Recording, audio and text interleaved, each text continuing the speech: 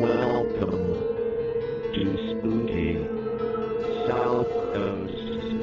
Look, I know the supernatural is something that isn't supposed to happen, but it does happen. AM 1420, WBSM presents Spooky South Coast with your hosts, Tim Weisberg and Matt Costa.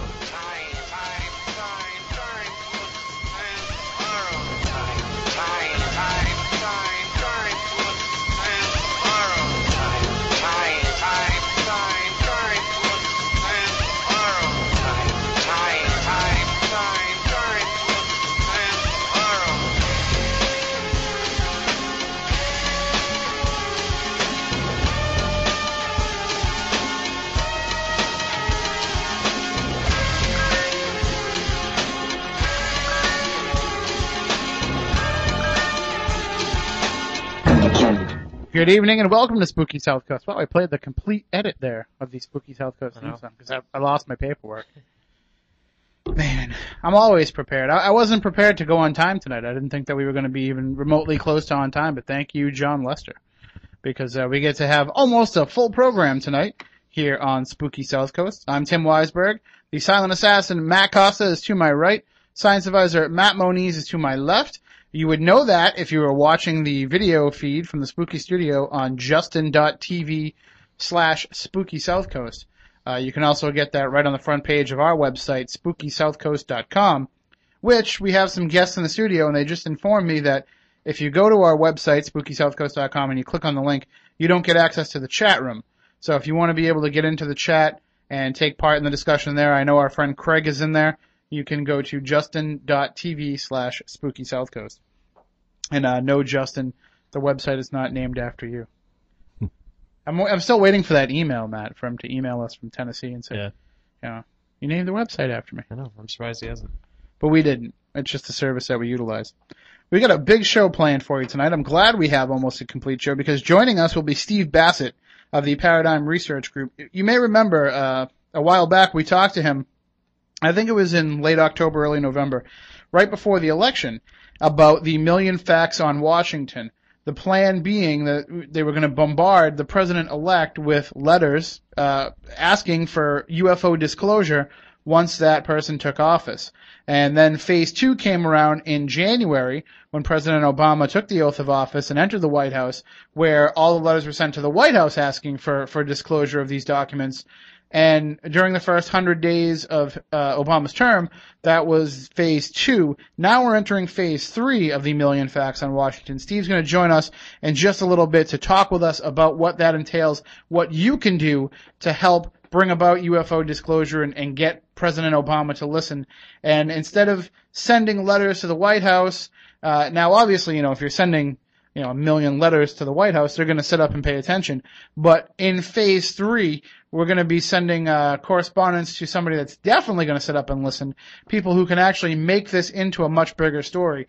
And we'll get into that with Steve in just a little bit. Also, a little bit later on in the program, I'm really excited about this.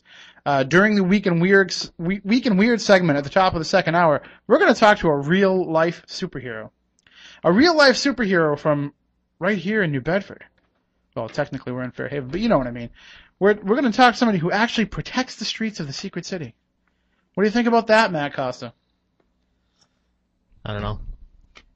I know Matt. I'd asked Matt Moniz about this, but I get a feeling that he's actually a vigilante himself. I get a feeling that he's going around fighting crime as a paranormal man. I'll never tell. All right. Because, well, either that. I was over his house one night, and I asked him if I could use the bathroom. And when I went in there, hanging from the shower curtain rack was some sort of costume, some sort of, tight spandex one-piece outfit in, hot pink and pastel colors. So I hope he's a superhero. It'd be the easiest explanation for things. No, we are going to talk with Civitron, who is a real-life superhero. We're going to talk with him about a story that's making national and international news, and he is quoted in that story, so we'll talk to him about that. Coming up during the Week in Weird, but before that, again, UFO disclosure, and we want to find out what you think. While we're talking with Steve, we want to know if you think that these documents need to be released, if you think that they should be, that they shouldn't be. Is it a matter of national security? How much do we need to know? How much do we want to know? We'll get into all that with Steve, and we'll take your calls as well. The numbers are 508-996-0500, 508-291-0500 for Wareham and Cape Cod. And you can email us spookycrew@spookysouthcoast.com. The Silent Assassin is in the chat room on justin.tv, so if you'd like to get in there and ask questions that way, you can do that as well. And don't forget, all week long, if you want updates on what's going on with the show, check out our Twitter feed, twitter.com/spookysc. Sign up there, follow us, and we'll put updates up there during the week. We're gonna be incorporating a lot more stuff with Twitter coming up, some daily facts and things like that. It's just right now, it's every time we try to go on there and do something, it seems like Twitter's crashed because mainly we can blame Conan O'Brien for it this week because he's mentioned Twitter every night of the new Tonight Show, and he's talked about different stuff that's going on there, so it's kind of held back Twitter. They've kind of crashed quite a few times, and also, of course, that other paranormal radio show, the one that's on like every other station but this one, they started Twittering too, coast to coast, so that's going to crash it too. I was the Spooky South Coast was the 501st person to sign up for coast to coast Twitter feed. Nice. Yeah, so we've got that going for us. All right, why don't we take a break? When we come back, we will talk to Steve Bassett of the Paradigm Research Group about UFO disclosure, about Phase 3 of the Million Facts on Washington, and what you can do to get involved and help us find out what the government knows about UFOs. Is that possible, Moniz? Will they ever know it? I doubt it. Well, let's at least try to get close. We'll be right back with more here on Spooky South Coast.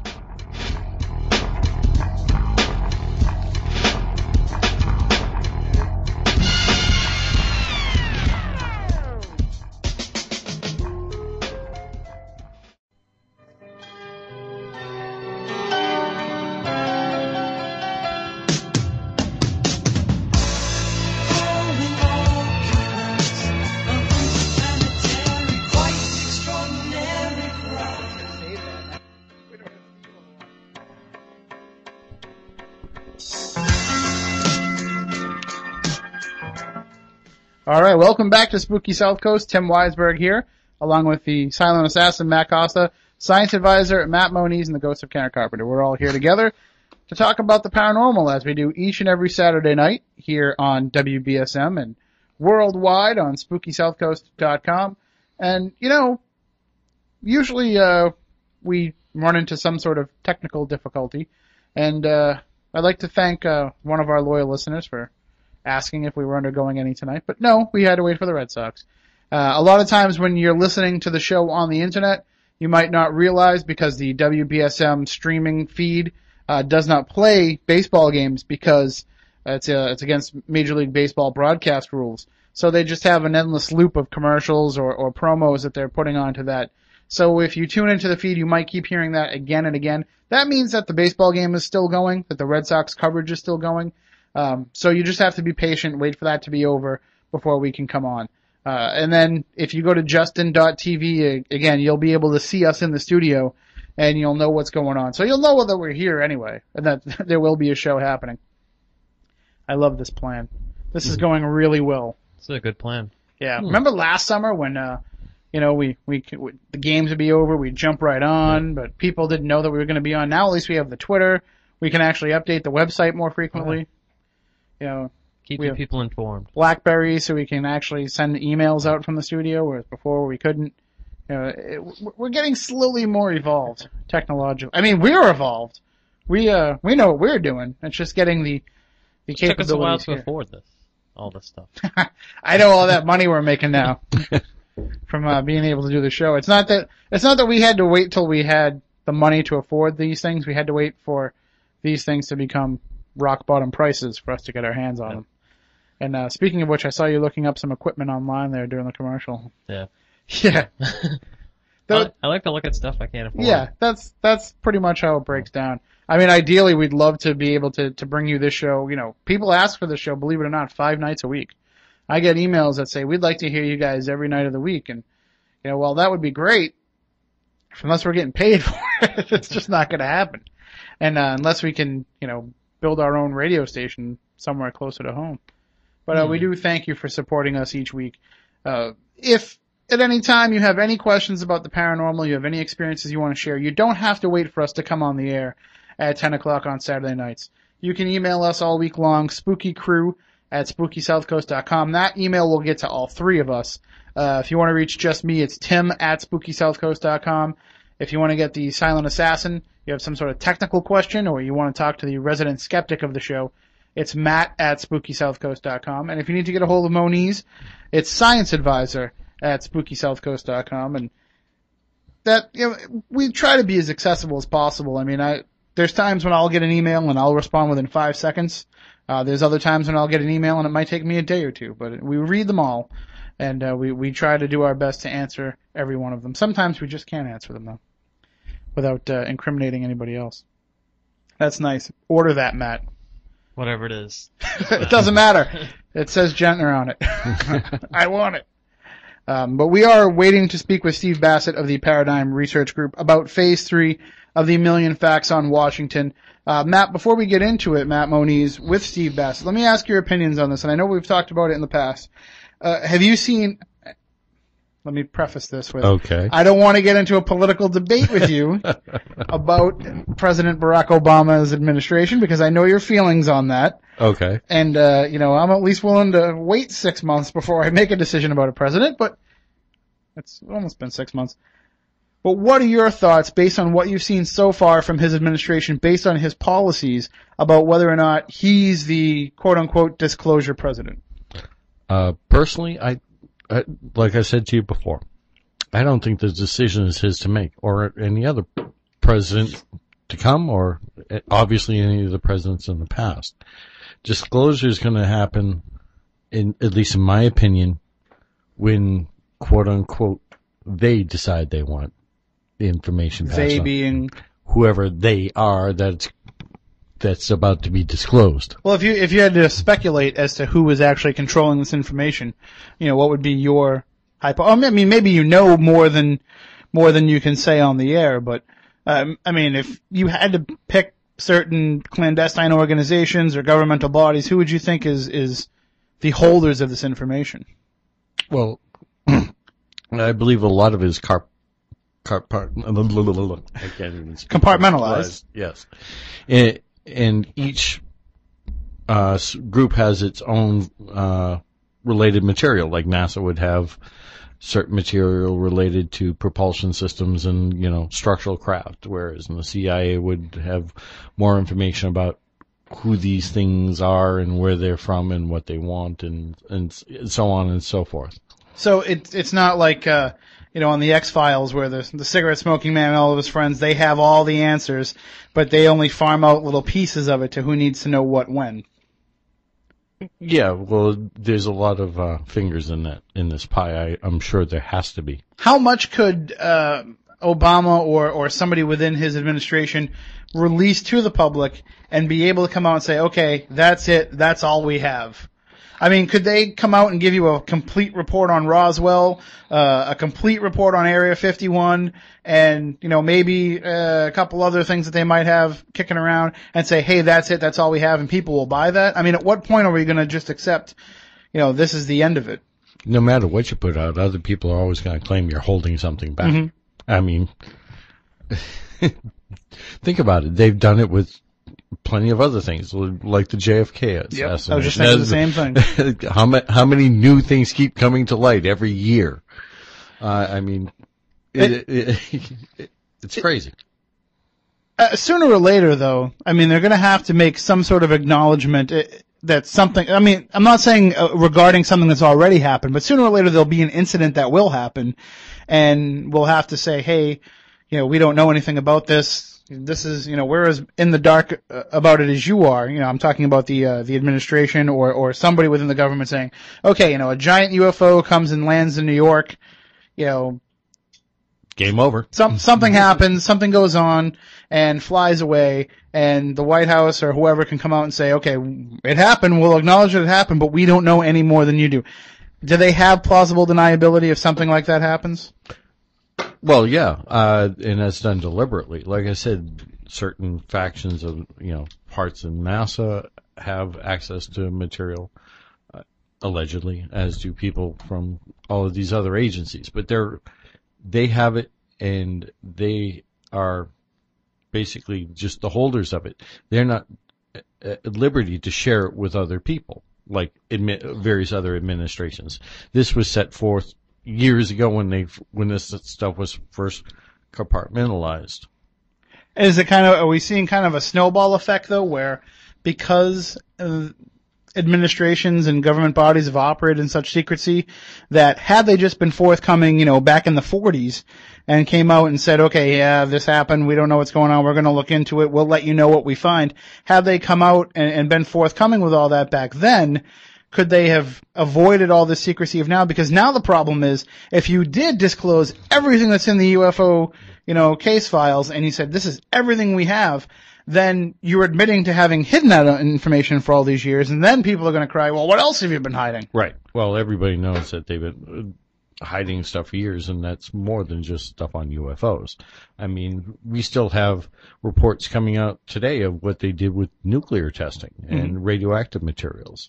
What most people, this is public knowledge. They deliberately went out and infected people with radioactive materials in the population, general population, civilians, to see what the reaction was going to be, as well as various chemical and biological effects, from, German chemical warfare testing.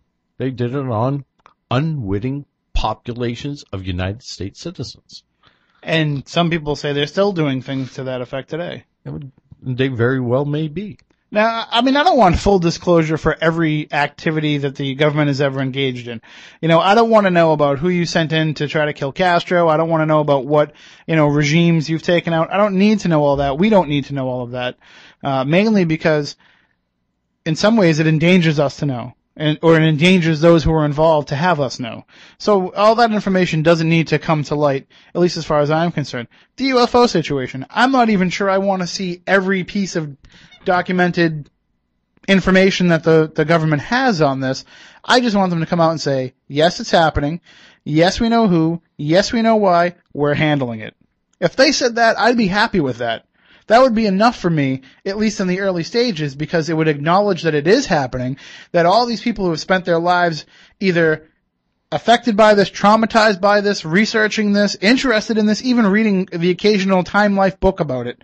They weren't wasting their time, they weren't crazy, they weren't, disjointed with reality. It'll give a lot of people validation for what happened to them or what they researched. That alone, to me, is important. But then also it will admit that, yes, there is something greater than us. And that's going to be enough to make people wake up and realize, all this crap that we're doing here on this planet, all this arguing that we're doing amongst ourselves, it really doesn't matter. Because if somebody can fly here, then whether or not we control the oil doesn't matter. Whether or not, we can put democracies across the Middle East doesn't matter. Because these people have the technology to whoop our ass if we step out of line. So no matter how much power we have as a country, there's still going to be somebody that's going to be way more powerful than us. And I think that would actually be a better way for America to live. Sorry, let me get off my soapbox. Not a problem, Joe. But you're right. It would take us from the focus of our own fractionalization of humanity into a unifying, cohesive bonding experience for humanity to become one finally as a species, which is what we are, people. We are, and, it's almost like, okay, fine. We want to hope that these beings are benevolent in their purpose. We want to hope that they're here to either observe or to help, that they're not here to do us harm. But even if they are negative toward us, even if they do have malevolence in what they do, that's going to make us bond together as a mankind even more, I would think. Well, yeah, anytime we're faced with any sort of threat, we've always banded together, whether it be natural or man-made. Mm-hmm. I mean, that's just the nature of our being. That's because of our selfishness. In the main sense, it's self-survival. I don't want to be controversial here when I say this, and I'm not trying to upset anybody or make light of what happened. But if you take, 9/11, with what happened then, and look at how everybody banded together. Look at how much, we were different for a while after that happened. We were America. We were the United States. Everybody was in it together for a while. But it also had its other detriments too, because look at the prejudices it also, fostered. Sure. And that could very well be the case with, when these beings do come to Earth and we are aware of it. But I do think that there would be that banding together. I hate to use, a pop culture reference as something that would be how mankind would handle things, but I think Gene Roddenberry in Star Trek gave us the perfect blueprint of how to deal with this. When you look at the story of what happened with them when they first made contact with the Vulcans was the first, people that they made contact with from another planet, and the way that, within a few years of that, there was no more money in the world. Once they got rid of money, it made things a whole lot easier for everybody to get along, and then from there they were able to build a federation of planets out of it. And I think that, that kind of is the blueprint we could follow, that this would indicate to us that there are bigger things, there are more important things, and we could just evolve. Okay, suppose we're not visited by the Vulcans, we're visited by Ferengi. Oh, okay. But either way, it still would be that earth-shattering event where, the Ferengi in the gorilla suit, by the way. It still would be that, that earth-shattering event that would make us all band together. We would realize, okay, all of a sudden, making money isn't really necessarily the most important thing anymore. No. But I don't know. We are kind of a bit on a soapbox, but that's fine. That's what we're here to do. If you'd like to chime in with your thoughts, your beliefs, what would happen if all of a sudden we were visited, or if we did find out what documents the government has? You can give us a call, 508-996-0500, 508-291-0500. Email us, spookycrew@spookysouthcoast.com, and all that information is available right on spookysouthcoast.com as well. Matt, you want to take another break? All right, why don't we do that? We'll try and get Steve on the phone again, but if not, maybe we'll go into the Weekend Weird a little bit early. We'll figure it out. We love to fly by the seat of our pants on this show. Even when we actually plan the show ahead of time, we end up flying by the seat of our pants. We'll be right back with more here on Spooky South Coast.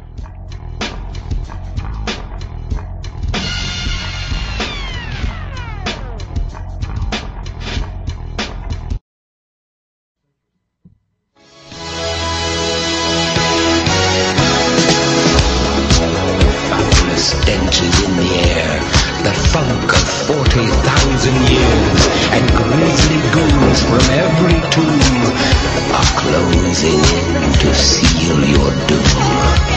And though you fight to stay alive, your body starts to shiver, for no mortal can resist the evil of the thriller.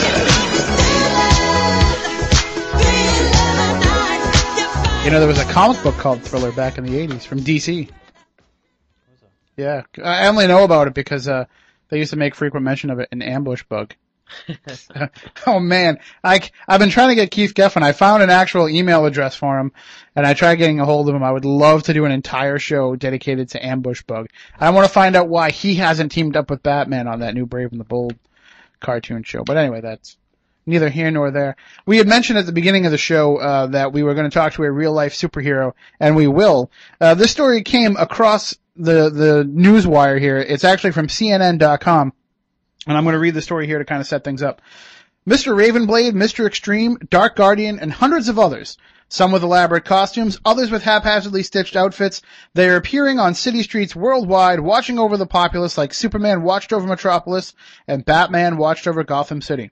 As people became disillusioned from financial woes and a downtrodden economy and looked to put new purpose in their lives, everyday folks are taking on new personas to perform community service, help the homeless, and even fight crime.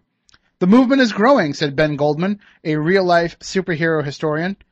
Goldman, along with Chaim Life Lazaros and David Civitron-Civitaris, run the New York-based website Superheroes Anonymous as part of an initiative dedicated to organizing and making alliances with superhero groups. According to Goldman, who goes by the moniker Cameraman because of his prowess in documenting the movement, economic troubles are spawning real-life superheroes. He said, a lot of them have gone through a sort of existential crisis and have had to discover who they are, which, every hero goes through that. People are starting to put value in what they can do rather than what they have, he said. They realize that money is fleeting, that it's in fact imaginary. Estimates from the few groups that keep tabs put the worldwide total of real-life superheroes between 250 and 300. Goldman said the numbers were around just 200 only last summer. Mr. Ravenblade, laid off after a stint with a huge computer technology corporation, found inspiration for his new avocation a few years ago from an early morning incident in Walla Walla, Washington. I literally stepped into a woman's attempted rape/mugging, Mr. Ravenblade said. While details were lost in the fog of the fight, he remembers this much. I did what I could, he said, adding that he stopped the crime and broke no laws. And I realized after doing what I did, he said, that people don't really look after people. Public response to real-life superheroes has been mixed, according to Mr. Extreme, who founded the Extreme Justice League in San Diego, California. The current superhero movement started a few years ago on MySpace as people interested in comics and Cool Cape Crusaders joined forces, Goldman said. It goes beyond the Guardian Angel Citizen patrols of the early 1980s, as the real-life superheroes of today apply themselves to broadly defined ethos of simply doing good works. Chris Pollock, 24, of Brooklyn, New York, can attest to the appeal. A lot more people are either following it or wanting to go out and do it, he said. He goes by the name Dark Guardian. By do it, he means patrol the harrowing streets late at night. Mr. Ravenblade said that a lot of kids say they're real-life superheroes on MySpace, but what are you doing? Being in front of the computer is not helping anybody. Without superpowers, real-life superheroes confess to a mere mortal workload, including helping the homeless, handing out flyers in high-crime areas, and patrolling areas known for drug dealing. Mr. Ravenblade said he and some of his super friends would soon be organizing a Walk for Babies fundraiser in Portland, Oregon. Homeless outreach, that's another thing that they do. They raise money at Christmas time for different groups, different children's hospitals.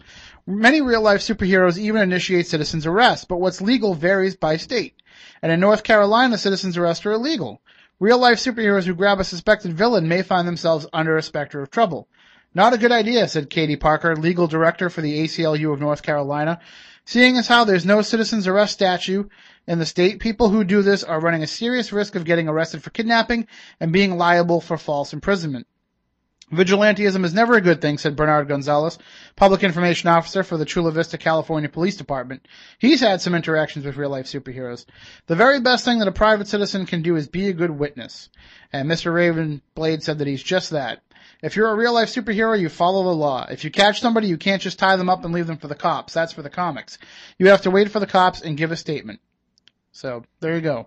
That is the story from CNN.com. And on the line right now, we actually have one of those real-life superheroes from right here in the secret city of New Bedford. Civitron is on the line.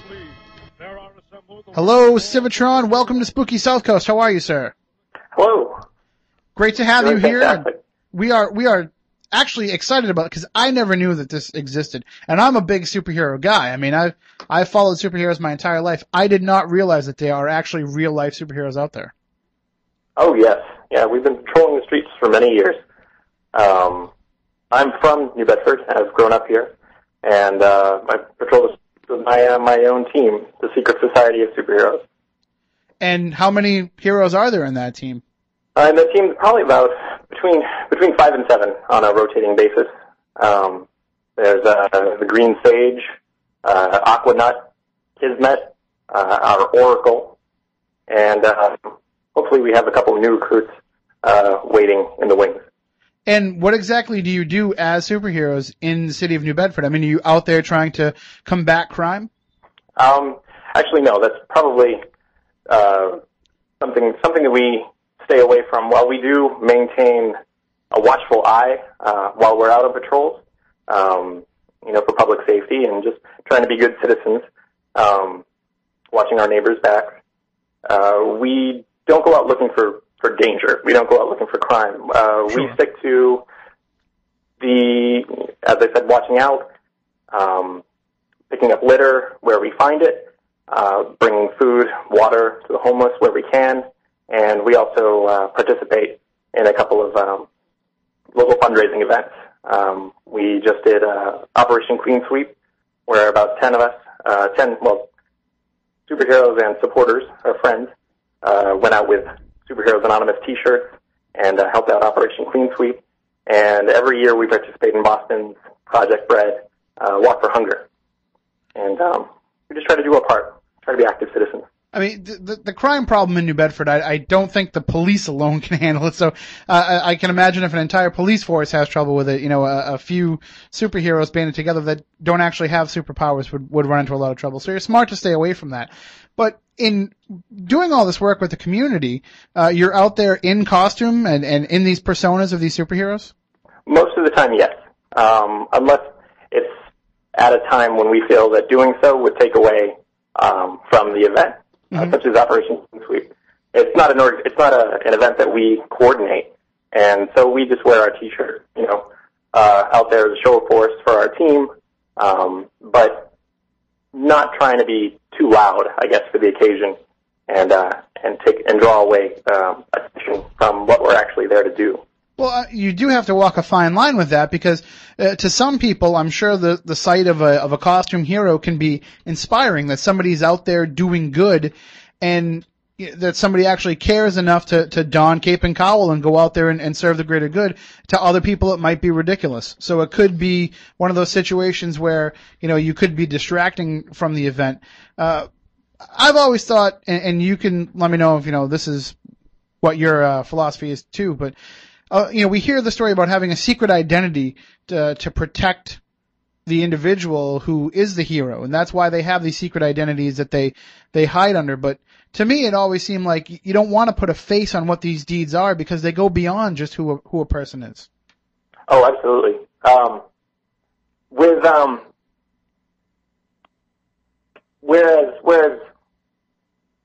we're sort of whereas Chaim and Ben and I are maintaining the website for Superheroes Anonymous. Mm-hmm. We've come out and we've revealed our identities to the public. Not having a secret identity, we do recognize that it is important, I think, for people to maintain a protected identity. Mm-hmm. Especially going out and doing these good deeds. Right, like you said, like not putting a face on the deeds, but just putting the deeds out there. Yeah, understanding that it is about the work and not about the person doing the work. Just sort of making it so, putting up a message that say anybody can go out and do this. Exactly. I mean, it's the deed that's important and not getting the recognition for doing so. Absolutely. Absolutely. But, I mean, that being said, too, it would probably also be cool to see your face on a lunchbox or have a Civitron action figure come out, too. It would definitely be cool. I've got a hungry ego, I'll admit, and sometimes it is hard, especially whereas I don't maintain a secret identity. A lot of people are able to contact me, and I just have to constantly make sure I'm checking myself, make sure I don't get too big for my britches. You don't want to turn into like Plastic Man or Booster Gold or one of those guys. Why am I quoting DC so much tonight? I'm not even a huge DC guy. But what was it that made you actually get involved with this? How did you decide to start putting on a costume and going out there and representing yourself as Civitron? Oh well, it's certainly always been a childhood fantasy. Growing up, I've been a big fan of superheroes and fantasy and comic books. I've always been trying to come up with an alter ego, to come up with an identity that I could go out and do whatever good I can my whole life. And as a childhood fantasy, eventually you outgrow it and you move on to other things. And that's what happened. But one day, I stumbled across some drawings of some old drawings of costumes that I was working on when I was younger, mm-hmm. and I thought, hey, if I wanted to do that then, and I put it away, maybe there are some people who didn't put it away. Maybe there are some people who actually went out and did that. And so I got on the internet and I Googled real superheroes, and I found this whole community of people who have been active for years, and I was inspired, and I was, wow, I'm late to the game. So I used a nickname that I had in high school, Civitron. It's a play off my last name, and I thought, what a perfect superhero name. And I I made myself a costume and went out and found out where I could help. And every day I'm inspired by my son, by my family. They're always very encouraging, always looking for ways that I can go out and hopefully do some good and hopefully inspire some other people to do some good. And we've definitely grown quite a just from a family-based operation, I guess. So there you go, the origin story of Civitron, right here on Spooky South Coast. Well, we thank you for stepping out and at least, putting a recognizable character on good deeds and to have people know that, there can be something positive about this city.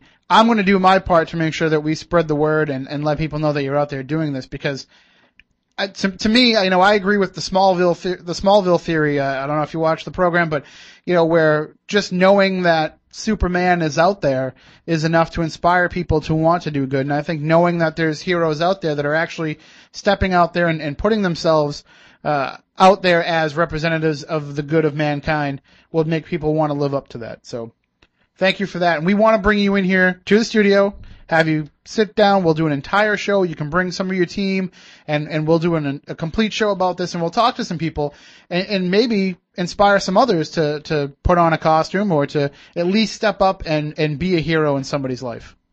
Well, thank you very much. I look forward to that. All right. Thank you. And do you want to give out the websites? Actually, yes. If you'd like more information on real-life superheroes across the world, you can go to superheroesanonymous.com, and there's some links there. But if you want, if you want access to the local team, go to secretcity.org. And right now, it's a very bare bones website. I am working on it and getting more content up there. But there's an email address, and I've already gotten a few emails from people who are interested in joining up, and so that's really exciting. And with the community that we have here on Spooky South Coast, with the friends and the family that we've built here with this radio show, we know that you're going to get a lot of support for the Secret Society of Superheroes, and we've even got a couple of comic book artists who are fans of the show. So who knows? Maybe there'll be a Civitron comic book coming up real soon. That would be incredible. All right, thank you very much, sir, for joining us. And I don't know how you say goodbye to a superhero. Let's see. Chaim says to light and to power. I've just been saying stay strong. There you go. We always say stay spooktacular, so we'll end it that way. Awesome. Thank you, sir. I'll talk to you real soon. All right. Have a great night. Thank you for having me on the show. Bye-bye. That is Civitron. David Civitri. Hopefully I'm saying this right. But David Civitri, protecting the city of New Bedford with his team, the Secret Society Superheroes, and we'll talk to them coming up real soon on an upcoming edition of Spooky South Coast. So we're going to take a break for the news. When we come back on the other side, hopefully we'll be able to get our guest Steve Bassett on the line to talk about UFO disclosure. Also, your calls, 508-996-0500, 508-291-0500, Spooky Crew at SpookySouthCoast.com. We'll be right back with more here on Spooky South Coast. Do you know what that music means? Ooh, we're stuck in an elevator? No!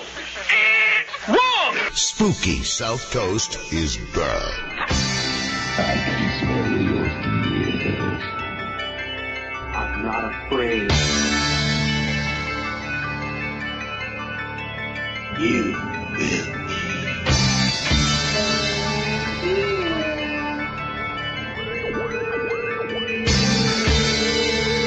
Welcome to Spooky South Coast. Look, I know the supernatural is something that isn't supposed to happen, but it does.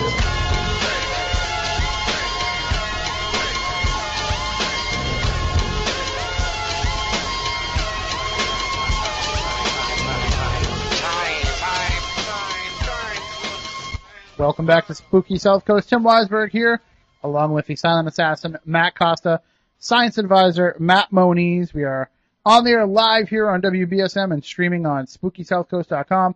You can also catch the video feed on Spooky TV/Spooky South Coast. And we are basically having a ball tonight here because we're talking to, we talked with Civitron, the first time we've ever talked with a real-life superhero, which I was honored to do. And, I was telling Moniz during the break, that's something where if you're Civitron, you get a chance to do a radio interview, you've got to be a little nervous because the wrong show would probably try to poke fun at somebody for doing something like this. But here, we think that it's actually something admirable to do. And sure, depending on the costume, it could be silly, but the fact that you're getting out there, that you're championing good. I mean, how can anybody come down on that? Yeah, the intentions are good. What do you think, Matt? I know you were saying that, it's something that you'd actually consider doing yourself. Yeah, if I liked helping people. But we know how that goes.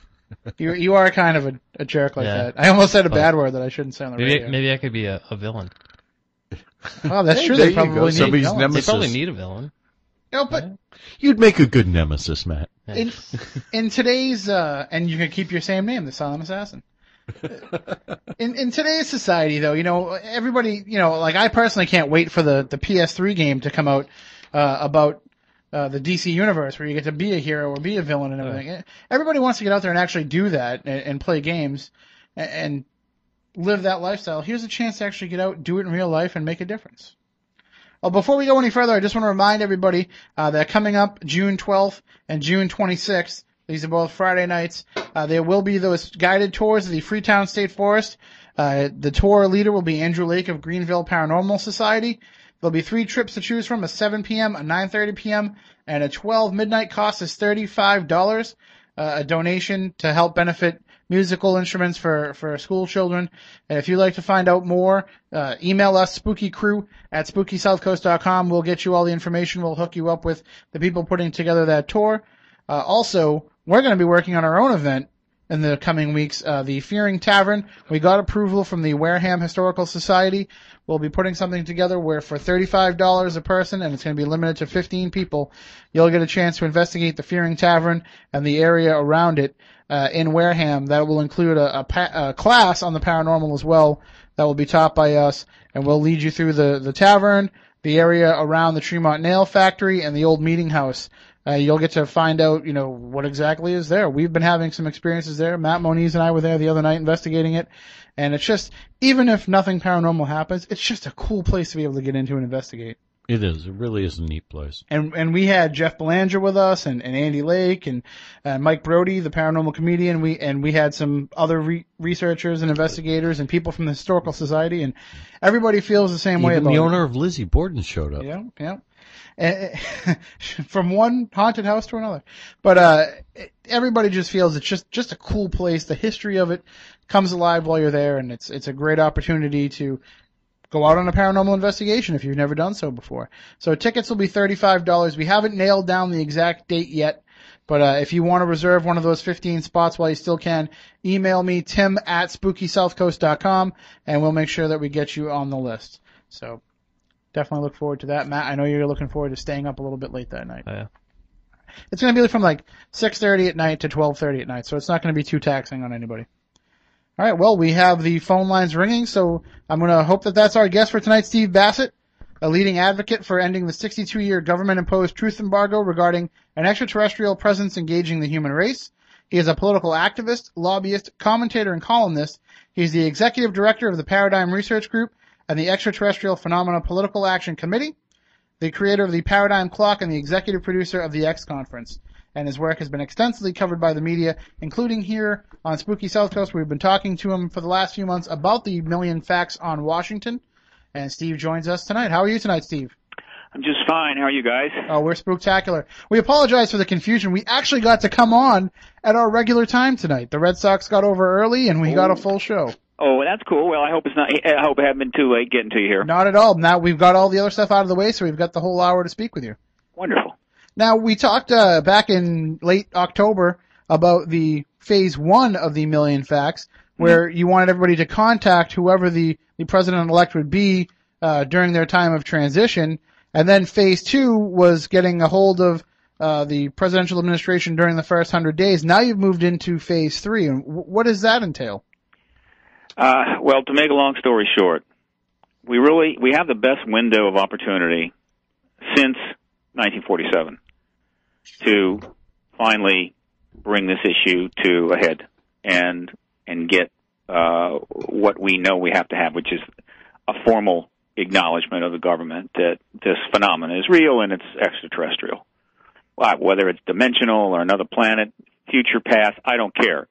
They're not from New Jersey. You know what I'm saying? Mm-hmm. And this is a long time coming. It's not an easy political maneuver, but the fact is the window has opened, and there are many reasons for this. Far more. It would take a lot longer than an hour to get into all that. But what your listeners need to know is the window has opened, and we anticipated this. And so in 2008, we worked very hard to get the UFO ET issue into the political campaign of 2008, which everyone sort of knew was going to be likely one of the longest, most expensive, most involved political campaigns in American history, which it was. Mm-hmm. I don't know, 40 debates, I think, 40 forums, and all the news coverage, and of course we got the cable news now. So the point is we successfully got that issue, the ET issue, into play. With articles and interviews on radio and what have you, including some questions that were asked of the candidates.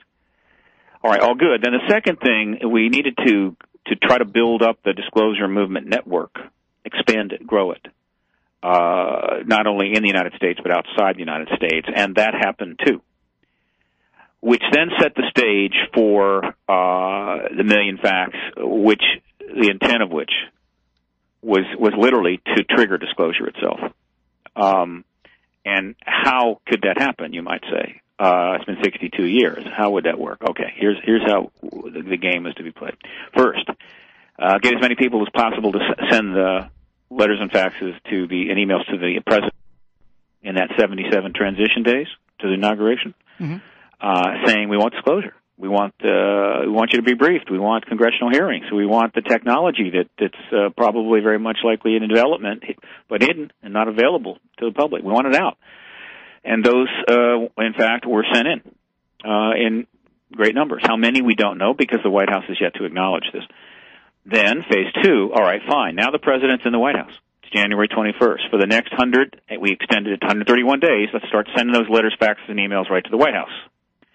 Again, calling for disclosure, calling for congressional hearings, calling for the president to be fully briefed, etc. And, of course, that took place. All right. And then, at the same time, went on quite a bit of media, including press releases and of course, a press conference in the National Press Club. And we sent a message to the administration because, let's face it, I mean, unless you're on their list, you the only way you're going to be able to really get a message to them is through the media, which is done all the time. Mm-hmm. The message was, look, you need to disclose the ET presence right away. You need to do it in the earliest days of your administration for three very important reasons. One, if you don't do this, in due course, this truth embargo, which is 62 years old, is going to become your embargo, and it's going to have your name on it. And that is going to, now you're going to have a problem, like every previous president has had. And in this case in particular, getting labeled with, or having the truth embargo become your own is going to completely undermine the whole open, transparent government reformist pillar that you've been trying to build, under your administration. It's going to blow it away. Secondly, we need that technology. We need access to it immediately. It's going to need time to develop. We need to put all the human intellectual resource on it so that we can see how we can adapt it to the huge problems that we are clearly facing. I mean, we can't turn on the TV on any given day and not see something about some enormous problem we're facing. We need that tech. We need it now. And the third reason was that the signs seem to be quite clear that if the United States government doesn't disclose the ET presence, another nation's going to do it. So that was the message, and the message was, if you don't get it done by the end of May, we're going to turn up the heat. Okay, didn't happen. June 1st, we turned up the heat. Now you may say, well, what do you mean? Turn up the heat, how you do that? Well, it's actually simple. The fact of the matter is that the truth embargo could have ended at any time in the last 18, 25, maybe even 30 years. If just a handful of reporters or press at the top tiered level. Now, not down at the local level, a reporter working from some local TV station. I'm talking about up at the top, right, up at the New York Times level, at the network level, what have you. Just a handful of reporters had decided that they were going to ask appropriate questions about this issue and demand appropriate answers. That's all it would have taken, because the answers to those questions would have been inciting. They would have incited more questions, leading to virtually a media explosion. And the only reason the embargo, one of the reasons the embargo continued was that the reporters didn't ask them. They just didn't ask those questions. Period. If you don't ask them, you don't have to worry. In other words, just don't ask, don't tell. Mm-hmm. And the embargo goes on. And so the game plan was now, okay, we've seen the media come around on this. We have thousands of articles being written in the English language press over the last couple of years, mainstream. Public awareness is extremely high. We have a new administration, open, transparent government, and we've got all kinds of figures in the Obama administration and the Democratic Party linked to the UFO issue, back through the Rockefeller Initiative, which is another story we can get into later. In other words, plenty of hooks, legitimate news hooks. So, Phase 3 is designed to bring the media into the ring, like a tag team match. We're going to slap a hand here, and they're going to jump in the ring, and they're going to grab the truth embargo, and they're going to flatten it. And so, here's how Phase 3 is going to go. First, dozens of organizations in the Disclosure Movement Network have been contacted, and they're going to be releasing multiple press releases hooking to all of this, and names and people and issues tied into this in the month of June, creating a substantial Google-linked network of Google returns, particularly off the news. Secondly, dozens of writers, people that are writing in the direct journalism media, like American Journal, Op-Ed News, The Examiner, The Canadian, and others. And I think you know what I'm talking about here. It's an emerging genre, very powerful. Thousands of people are signed up and writing pretty good stuff about anything they want. And these articles are being fished up by the Google News search protocol. They're going to be put into play in the month of June. And while all of that is happening, I was going to say, in some cases, some of the news from those sites will actually supersede what comes from other major news outlets. Well, it's not so much it supersedes, but under the way that Google News Search operates, if somebody writes an Examiner article, say about John Podesta, and the fact that he called for the release of all UFO documents on several occasions, and someone does a Google News search on John Podesta, it'll bring up a New York Times article, and it'll bring up the Examiner article in the same search. You see the implications there? Yeah. And so we're going to put all those in play. But then, while all of that is going on, I have booked about 35 hours of radio so far. We're putting the word out that now we have a new target for this petitioning process. We hit the transition headquarters, we hit the White House, and now the new target is the White House press corps. The White House press corps are those journalists, the ones you see if you turn on CNN Monday through Friday in the White House briefing room, getting briefed by the presidential spokesperson, Robert Gibbs. They have more access to the administration than all the rest of the journalists in the world combined. And they have the right to ask any question they want. And they are represented by one organization. It's called the White House Correspondents Association. And so, all this correspondence that I'm referring to is now going to go to the White House Press Corps, care of the White House Correspondents Association, the WHCA.net, which, as it happens, has a perfectly fine mailing address, fax number, and email contact page.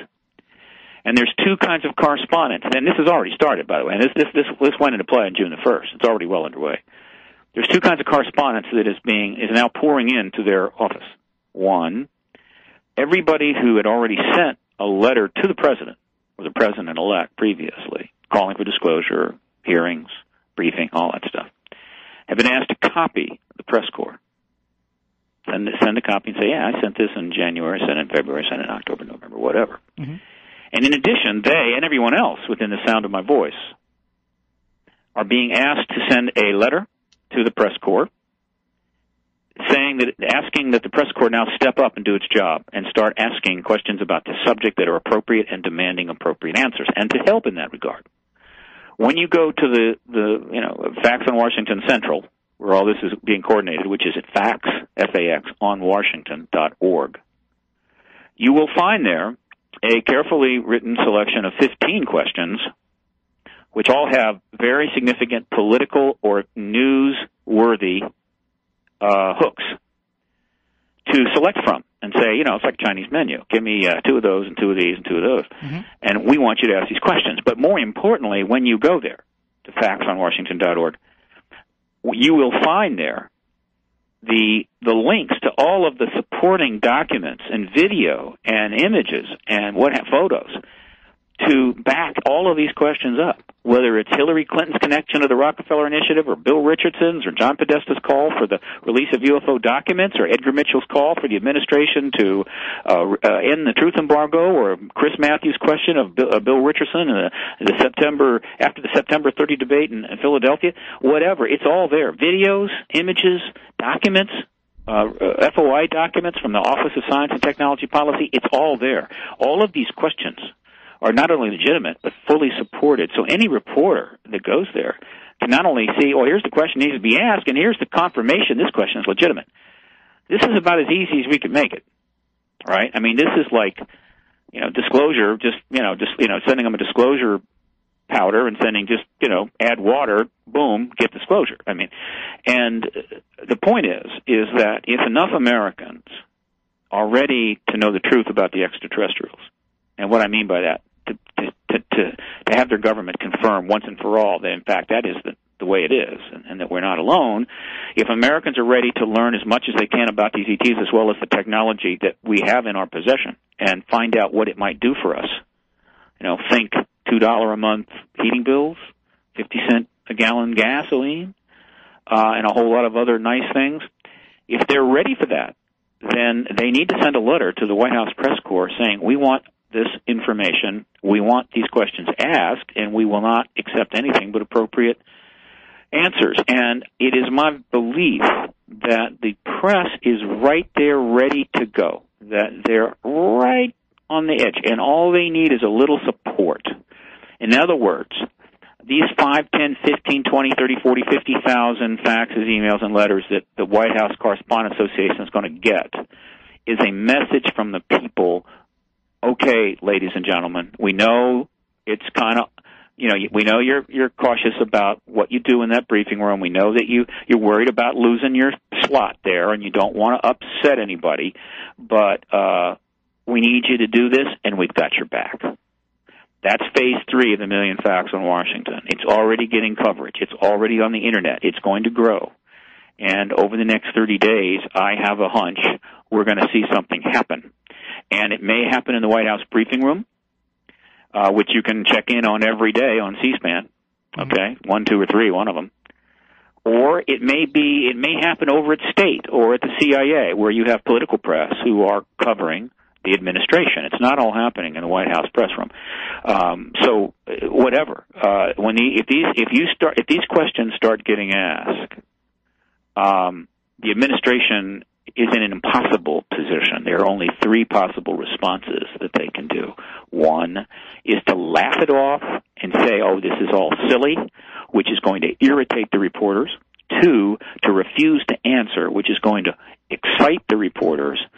And 3 is to give an appropriate response, which will immediately trigger a series of additional questions, which will in short order trigger a media firestorm, which will, in very short order, burn the truth embargo to the ground. Now, if you remember earlier during the campaign, obviously there was the questioning of Dennis Kucinich, and that was really played up in the media for a little while. But somebody did ask President Obama, what he thought of this whole situation, and he kind of did exactly that. He laughed it off. Sure. No, he didn't laugh it off. Well, he kind of brushed it. Yeah.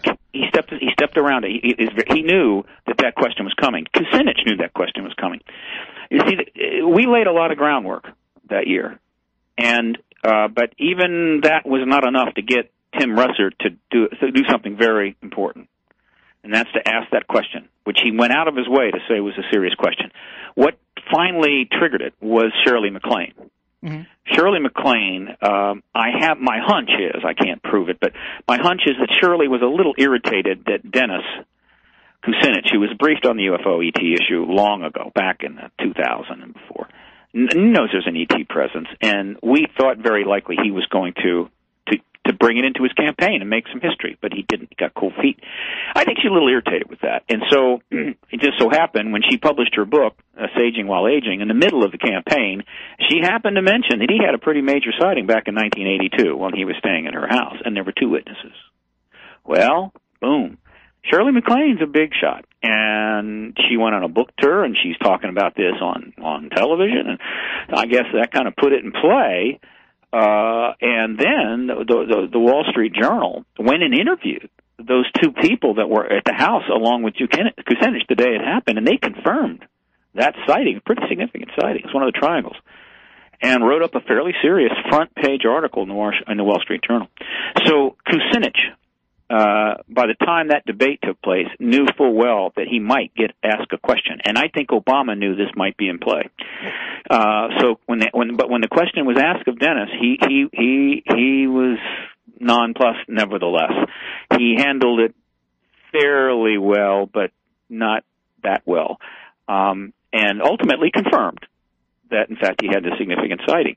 And then Russert, for whatever reason, jumped over Richardson and Hillary Clinton, who were much better targets for a follow-up, and tossed it to Obama, who knew it was coming, and deflected it quite easily because, in case you haven't figured it out, Barack Obama is a very smart man.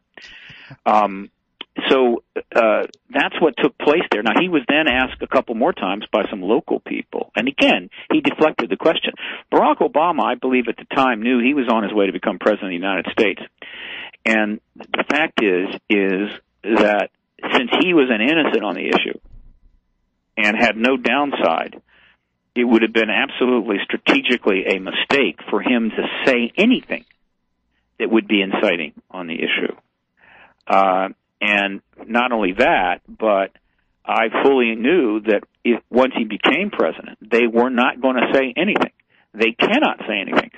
If they were to hint, if they were to burp about this, even a little bit, it would immediately set in motion a tension that would force their hand. And so, which is why they have not acknowledged yet that they've received one single letter, fax, or email on this subject. Because, again, they can't do that. What we're doing is we're putting the pressure on, and we're going to turn up the heat. And when they decide to act, it will happen fast. There won't be any 3-week trial balloons ahead of time. You will suddenly wake up one day and the administration will have made its move, and disclosure will have taken place. I'm not surprised at that, so I'm not shocked that they have not made any comments. Well, I don't know if you're a football fan, Steve, at all, if you follow the NFL. On occasion. I cover the New England Patriots for my day job, and when they're notoriously tight-lipped when it comes to certain information coming out of the team. Mm-hmm. And the way that we handle that is one reporter has to step up and has to be the one to have the guts to ask the question that we know they're not going to give us an answer on. And then once he comes forward and he asks that question, it's usually Michael Felger, thank you for that. Yep. But once he does that, then what happens is they'll try to step around the question, but then another reporter will follow up and ask that. And that's where what we were lacking in the campaign is one reporter would throw it out there, it would become a little bit of buzz for a couple of minutes, but there wouldn't be those follow-ups every single time. By going after the White House press corps and getting them involved, now you have that opportunity where not only can they ask the follow-up questions and have more than one reporter start getting on this line of questioning, but they're in a situation where they really can't sidestep the questions because it is a White House press briefing. Well, they can still sidestep it. The point is that and this again, I'll make it clear, the media could have done this anytime they wanted to, mm-hmm. but they have chosen to go along with the truth embargo. I mean, that's a decision that they made. In some cases, it was conscious. In some cases, it was just going along to go along. But if they make the conscious decision that, they're important, the decision is actually fairly straightforward. It would be, okay, I, as a reporter, think that the presence of extraterrestrials engaging the planet is a fairly big deal. Okay? Therefore, with some national security implications. And so, that being the case, if there is anything that kind of hooks the administration or people in it to the issue, I think I'd probably ask about that. At the moment some reporters make that decision, there are ample questions they could ask of a nature that only an appropriate response is possible. Now, let me give you an example of it. A lot of people say, well, what do you mean appropriate response? What are you talking about, right? Let me give an example. I mean, it's kind of extreme, but it's extreme to make the point. Let's assume that you are a political reporter and you're covering the Department of State. So you're down there at a press briefing, and Secretary of State Hillary Clinton is giving the briefing. Okay? And so you get a shot, and you raise your hand, you say, okay, and you say, look, Madam Secretary, recently the Afghanistan government announced that they were pulling some of their troops out of the northern region,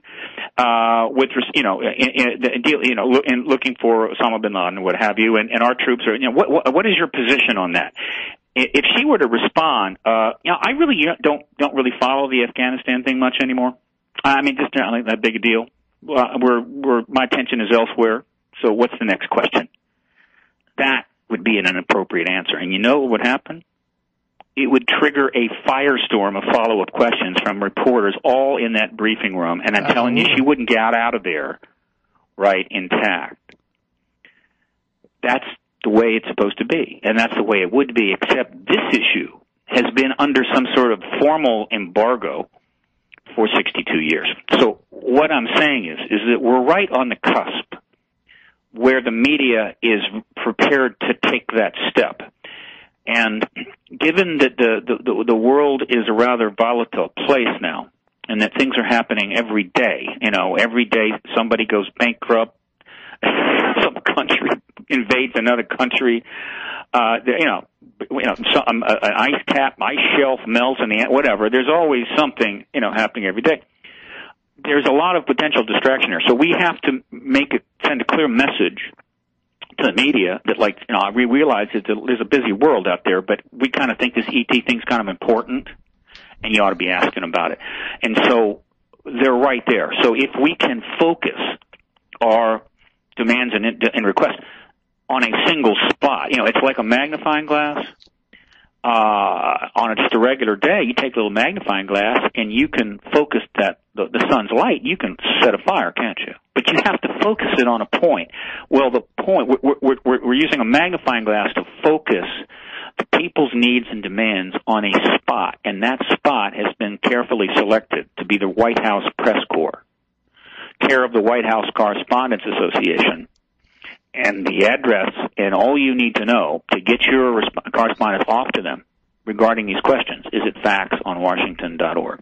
Simple as that. We have it linked up right on the front page of SpookySouthCoast.com as well. Steve, the phone lines are lighting up here, so let's go to the phones. Let's do it. Good evening. You're on Spooky South Coast with Steve Bassett of the Paradigm Research Group. How you doing? Hello. Hi, Steve. Hi. I respect y'all, your earnest activism, but as well as I do, you're not going to be able to count on the press. You know that everybody knows there certainly was investigation of something. I mean, presidents have seen things, cops, pilots, astrophysicists, astronauts, plenty of people in other countries, other governments. There have been, articles in the newspaper and so forth. And you know that they know, but I don't know if any administration will really divulge it because of, number one, religion. You dispel religious beliefs, and you think the zealots are acting up now. It's control. It's the opiate of the masses, and that is true. I mean, look what they did to Galileo, because he went against the geocentric theory and said that we revolve around the sun, that everything doesn't revolve around the They locked him up so he was blind in the Vatican. Okay, and number two, it's like they want you to believe in the hereafter because it serves the purpose. It serves governments, not just this one, the whole global economy. You know what they're hereafter? They're after profit, private ownership of technology, energy resources, and so forth. It'd be bad for the global economy. I mean, it's in our nature to destroy ourselves. The only thing that would probably unite us to my great sorrow, is a common enemy. Look at space invaders. The first thing they do is tell you to shoot at something, okay? Well, this is advanced exopolitical thinking you're engaging in. And what about the press? Other nations report unexplained phenomena. The press, it's like, who owns the press? Who advertises in the press? Who says all the news that's fit to print in this country? If you got to, yeah, I really respect what you're doing, but it's like, I think talk radio, internet would be our best bets. I mean, because we are the people, we are everywhere. He's definitely got that aspect covered, for well, sure. What's happening in talk radio is a disclosure with a capital D. Information is coming out. The issues are being vetted. For real. Public awareness is growing. But, of course, what we're seeking is disclosure with a capital D, and that is the acknowledgement of the ET reality by the government. Now, there's no question that the media has generally failed the people on this subject most of the last 62 years, no question about it. And it's also the case that the Catholic Church made an effort to block the Copernican revolution, but as we know, that effort failed. And, of course, eventually, we all figured out that the Earth, in fact, went around the sun. It was going to be impossible to prevent that from happening. That out. Galileo had to smuggle out, like, his writings, like the dialogue, Starry Messenger. I'm telling you, it's like, this isn't like an accident. There is, you know, everyone knows that there's I don't care if it's extraterrestrial, if it's terrestrial. I have a friend who's a welder, and, like, he traveled, he worked for oil companies worldwide. He's in this little bar in, like, Puerto Rico. And the natives, they laugh. They think it's so stupid that people don't know that there's something. They'd see, like, he saw it with his own eyes. They would be, like, every so often, like, lights, like vehicles just plunging into the ocean at certain spots. It's like, it was nothing, but the people knew. Of course, the people know. But you know the government lies. The government has been engaging in a large deception, but that deception is going to come to an end. And when it does, religion will continue just fine. In fact, religious membership will go up.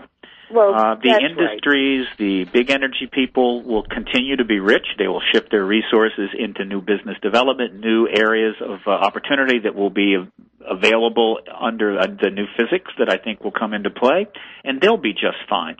The government, of course, will have gotten back in the truth business, and that will probably help establish maybe a little bit more trust on the part of the people, and that will improve its prospects. And to the extent that we can share that this new physics with the rest of the world and help it address its mounting problems, our prestige in the world will go up. You see, what's happened is that in the last 62 years, the equation has shifted. In the early days, the cost-benefit analysis clearly favored secrecy and control. We can't have this out. There's too many risks. We have an uncertain future, Cold War, nuclear weapons, nuclear missiles, yada, yada, yada. Oh, you're absolutely right. Now, 62 years later, and 17 years after the Cold War's ended, well, I think the equation has changed. To destroy ourselves. I hope that we will, man up for real. But well, get ready. I don't think that this technology should be in private hands, for one. Yeah. I think it needs to be made available for public development. It's still going to, it's going to have it's like nuclear energy. Aspects of nuclear energy are available for peaceful development, but obviously there's also aspects of nuclear energy that are used for weapons, and clearly that is still in the classified and world. Einstein, they just went to their graves sad about that. They ruled that because they thought they knew that what they developed was wonderful, and it was only used for war machines and so forth. They used to have people going out sitting on the hill and watching the A-bombs go off. Come on, watch it. They had one of those little less electricity guys, and people would just go there and send the soldiers right in. Go see what it did. Just need a pair of sunglasses. That's all you need. Look, you're clearly paying attention. You're thinking about this deeply, and that's what we need. More people like that. Thank you so much. Thank for you. Your We're going to move on. Thank you very much. Have a good night. Good night. All right, we do have another call, but one thing I do want to do is I want to throw out the numbers if you'd like to call in and talk with Steve about UFO disclosure, find out more about the Million Facts on Washington. The numbers are 508-996-0500, 508-291-0500. You can also email us, spookycrew@spookysouthcoast.com. Let's go to the next call. Good evening. You're on Spooky South Coast with Steve Bassett. How are you? Good. How are you, Tim? Oh, spooktacular. You have a question for Steve? Just a comment, actually. You said it right. You said secrecy and control. The government likes that. Well, it's part of government, yeah. Controlling us, and then, you know what I mean? After all this time, they're gonna, actually say, "Oh yeah, we've been lying all this time," and look down, look shy, a little embarrassed. They won't give up anything. They're not going to do that. They're not going to come out and say they're lying. Here's what they're going to say. I'll paraphrase. And this will be right off the get-go. I mean, you'll hear this within the first 5 minutes. And they will say that the United States government has known for some time that our planet is being engaged by a number of extraterrestrial civilizations. And for national security reasons, we have withheld acknowledgement of that while we attempted to learn as much as we could and address the issue as a matter of national security. But we believe that at this time we can now bring that information to you, which we do today. And we will answer some of your questions, but not all. A lot of this information has to remain classified, but over the coming months, we will be bringing out information about what you have learned in this last 17 years and answer your questions. And that's it. You believe that?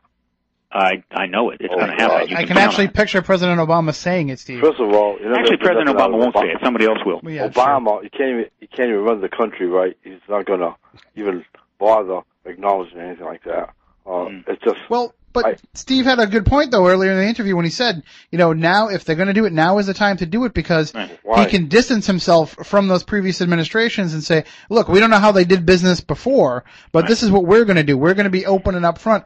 And as much as, depending on how he views this issue, this could be the gateway. This could be the door opening for him to it gives him cachet for the rest of his term to say, hey, I am the open and honest president. Well, more than just cachet. I mean, it's the biggest political legacy in history. Sure. See, the interesting thing about Obama is that, unlike McCain or Clinton, who have known about the ET issue for some time, Obama is really pretty much an innocent. And so for him, as the president, to execute this maneuver, it's all upside, no downside. No one can go to him and say, well, thanks for telling us this now, but why didn't you tell us this when you were working as a community organizer in Chicago? Or why didn't you tell us this when you were in the Senate? He didn't have access. He didn't know. So he can say, look, I have learned about this. I've made the decision this needs to come out, and so it will. But let me make something clear. And some people may not understand this, and they may find this odd, but this is the way it is. It's not that President Obama is now in charge and that he is going to use his huge, enormous power as the president and reach down and force the managers of this issue that operate pretty much in the lower bowels of the military intelligence complex and demand and force them to bring this out. No. Disclosure is imminent and needed, and the consensus, I believe, within government is they need to get it done, though it's a difficult problem. Why? They are going to reach up to Obama and say, this needs to get done, Mr. President, and you need to do it. Why does this have to be done? Well, there are three reasons. One... First of all, can I just say this? Mm-hmm. All right, if they still okay, 1947, that was true and all this. Mm-hmm. You remember the original version of War of the Worlds, what happened, right? You don't think all these kooks would go absolutely foolish? No, they wouldn't. The War of the Worlds, this is nothing like the War of the Worlds. Especially if they know that it's been going on for this long, it makes it easier to swallow, I think. I can't, I just can't fathom anything like that, any kind of saying, okay, guys, you're all right. First of all, can I really say this too? And I've called the show that I shouldn't have, actually, because, you're labeled and not really. I know what I saw, too. I've got no proof of it. And it was broad daylight and everything. I've got no proof of it. Nobody does. The evidence for the ET present is massive. Now, if you're not looking for it, if you're not aware of what's been done, you may not know that. But I can assure you the evidence is massive. Nobody's got a body. Nobody's got a ship. You mean nobody outside of government has a body? Exactly. Yeah, but we're not talking about the public doing this. This is the government. So the government wants to disclose. It has all the evidence it could possibly use. It has plenty of evidence to back up that disclosure, assuming it was needed. So that's not a problem. As far as what we have in the public domain, we don't have bodies and we don't have physical spacecraft, but we have more than enough evidence to confirm the extraterrestrial presence, which is why over half the public in the United States, Canada, and UK, when polled, will tell you that as far as they're concerned, the ETs are the reason for the UFOs. That's 50%. That's a lot of people. And those percentages are actually higher amongst the higher income, higher educated individuals. So, in many respects, this event, when it takes place, will be rather anticlimactic. Most people are going to go, "Hell, I knew that." Mm-hmm. Right? And now it's still a big deal. Don't get me wrong. It's a huge deal, and it's going to have a lot of impact on a lot of things. I mean, I'm on your side. I don't, believe me, I'm on your side. As far as believing in it, and I know what I've seen. But just to get anything, you get a chance of getting that out of them like you do, that they'll admit anything about the Kennedy assassination. You get just as much a chance. Now, there's no upside to the Kennedy assassination. Now, look, if you that's want telling the truth, though. That's coming forward. That's being truthful. Go to faxonwashington.org and send a letter. Do your part. Send one letter. It's not going to hurt you. Take you 10 minutes. That's like trying to go milk a bull. Well, you're going to get nothing. Well, you get something. All right. Yeah, we're going to leave it at that. We'll let you go for tonight. Have a good night. Thank you. Okay, bye-bye. Bye. When you start getting into the milking bulls talk, so it's time to. Well, no, but look, let me make it clear. There's a point to be made here. Mm-hmm. Look, unless you're older than 62, you've lived your entire life under the truth embargo. You've never known a day that in which you weren't living within this truth embargo that was started to be imposed from 47 forward. And during that time, there has been just a fairly substantial amount of breaching of trust by the government on a range of issues. And so it's pretty well known that the degree of distrust and cynicism amongst the American people right now is extremely high. And this gentleman is simply reflecting that. Mm-hmm. Right? So I'm not surprised. There are people that are cynical about just about every action the government might elect to take. They don't really believe government can do anything. So this cynicism has been well earned. And my point is okay, fine. But if you're in government and you actually would like the country to go well, the only way you're going to reverse this, the only way you're going to increase trust is, well, let me tell you, there's two schools of thought in Washington about how to bring trust back from the American people about their government. One is lie better. In other words, we need to lie better so that the people won't realize we're lying, and so they'll think, oh, wow, they're telling us the truth. And these people have kind of held sway for a while. And the other school of thought is, well, maybe we should just tell them the truth. Now, I don't believe Obama is of the former. I believe he's not in the school of, gee, let's lie better. When he talks about open, transparent government, he's not talking about being better at lying to the people. He's talking about actually bringing out the information. So he is of that other school. Now, this is a sea change. And it's not an accident. The first thing he did, the first formal acts of this president, was early the next day of after his inauguration, was to sign two memorandum and a presidential directive. One memorandum was an assignment to all government agencies that they needed to start operating on a open, transparent modality, and emphasize that. And the second memorandum was an indication that the Freedom of Information Act needed to be leveraged more on behalf of the people and become more effective at getting information out, not used to keep information in. In other words, reform it, improve it. And then he signed a presidential directive reversing the restrictions placed on the Presidential Records Act by George W. Bush, which made it more difficult to get at the records of President Reagan and his vice president, George H.W. Bush, which opens them up for the UFO FIA request. This is a pretty definitive statement. If he's just trying to lie better, that is not what he would have done. So there is an attempt to reverse the cynicism. But let's face it, until they start getting the truth, gentlemen like this caller are continue to believe that there is no way the government's ever going to tell us the truth about anything. And I can't blame them. All right, so we're just about out of time, but we have to get these letters out to the White House press corps in the month of June. They all need to get there. We need to have the big concerted effort, and I know that you're coordinating everything, Steve. You want everybody to copy everything to you, so that when they do send it out, it's helpful if they track. do that. I mean, I know some people may not want to take the extra time, but if they can, note, say, email PRG and say, hey, I sent a letter. It helps to know this, but the important thing is to get these in. We don't need, I call it the million facts on Washington. It's a catchy phrase, but the fact is we need about 20,000, I assure you, would get their undivided attention. Sure. Right? That's not a big number. I was on Coast to Coast the other night. It was 5 million people in the audience. We have 20,000.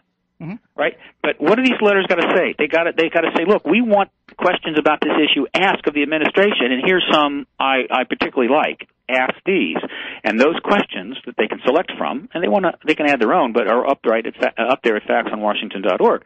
And then if they send a letter to the president, they need to copy them because we want the press corps to get proof, tactile proof, that this correspondence is going in. Because like the very first question on that list is a simple one. It's about as simple as it gets. And that is, Mr. Press Secretary, Mr. Gibbs, we understand that a lot of correspondence has been coming into the president regarding this idea of extraterrestrial disclosure and ET's presence and that kind of stuff. What is the administration's response to this? What could be simpler? Yep. Okay? What could be simpler? What could seem less threatening to answer? and what is Mr. Gibbs going to say? Oh, we just think that's all just funny. This is just a bunch of kooks. We get these kooky letters from time to time. Now, I know the people that are sending these letters. I've seen examples of them. They're not kooks, and they're pretty sharp.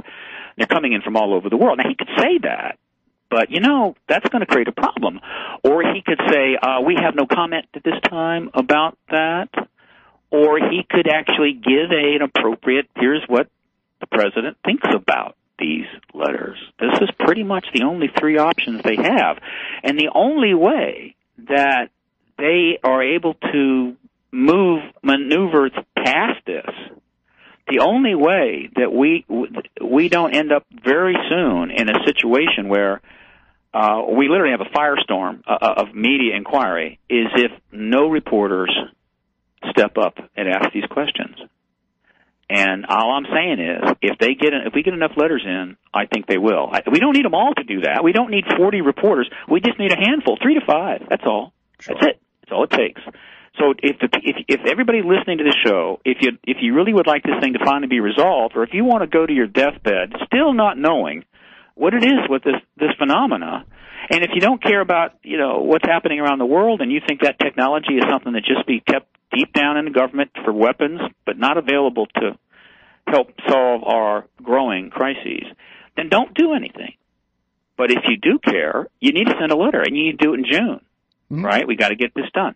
The choice is yours. The choice is now. All right, factsonwashington.org.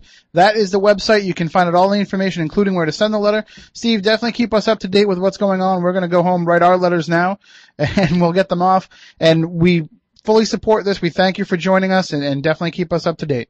Thanks, guys. All right, thanks. That is Steve Bassett of the Paradigm Research Group. And besides the factsonwashington.org website, you can also check out his regular website, paradigmresearchgroup.org. They're both linked up to SpookySouthCoast.com. All right, we are just about out of time for this week. Next week we'll be back again following the Red Sox. Whenever the post-game show is wrapped up, we'll come on the air. We'll also have Spooky TV up and running as well. Stay tuned. If you join the Twitter feed, you can find out everything that's going to be going on with the show. Twitter.com/SpookySC. That's the way to keep up to date with everything. So until next week, for Matt Costa, for Matt Moniz, I'm Tim Weisberg. We want you all to stay spooktacular. Rest assured, listener, that my time here has not been easy, and what you have just heard was not fiction. Although, in many a desperate moment, I most certainly wish it had been. It's over for now, it seems. Or at least, until yesterday begins again. Tomorrow.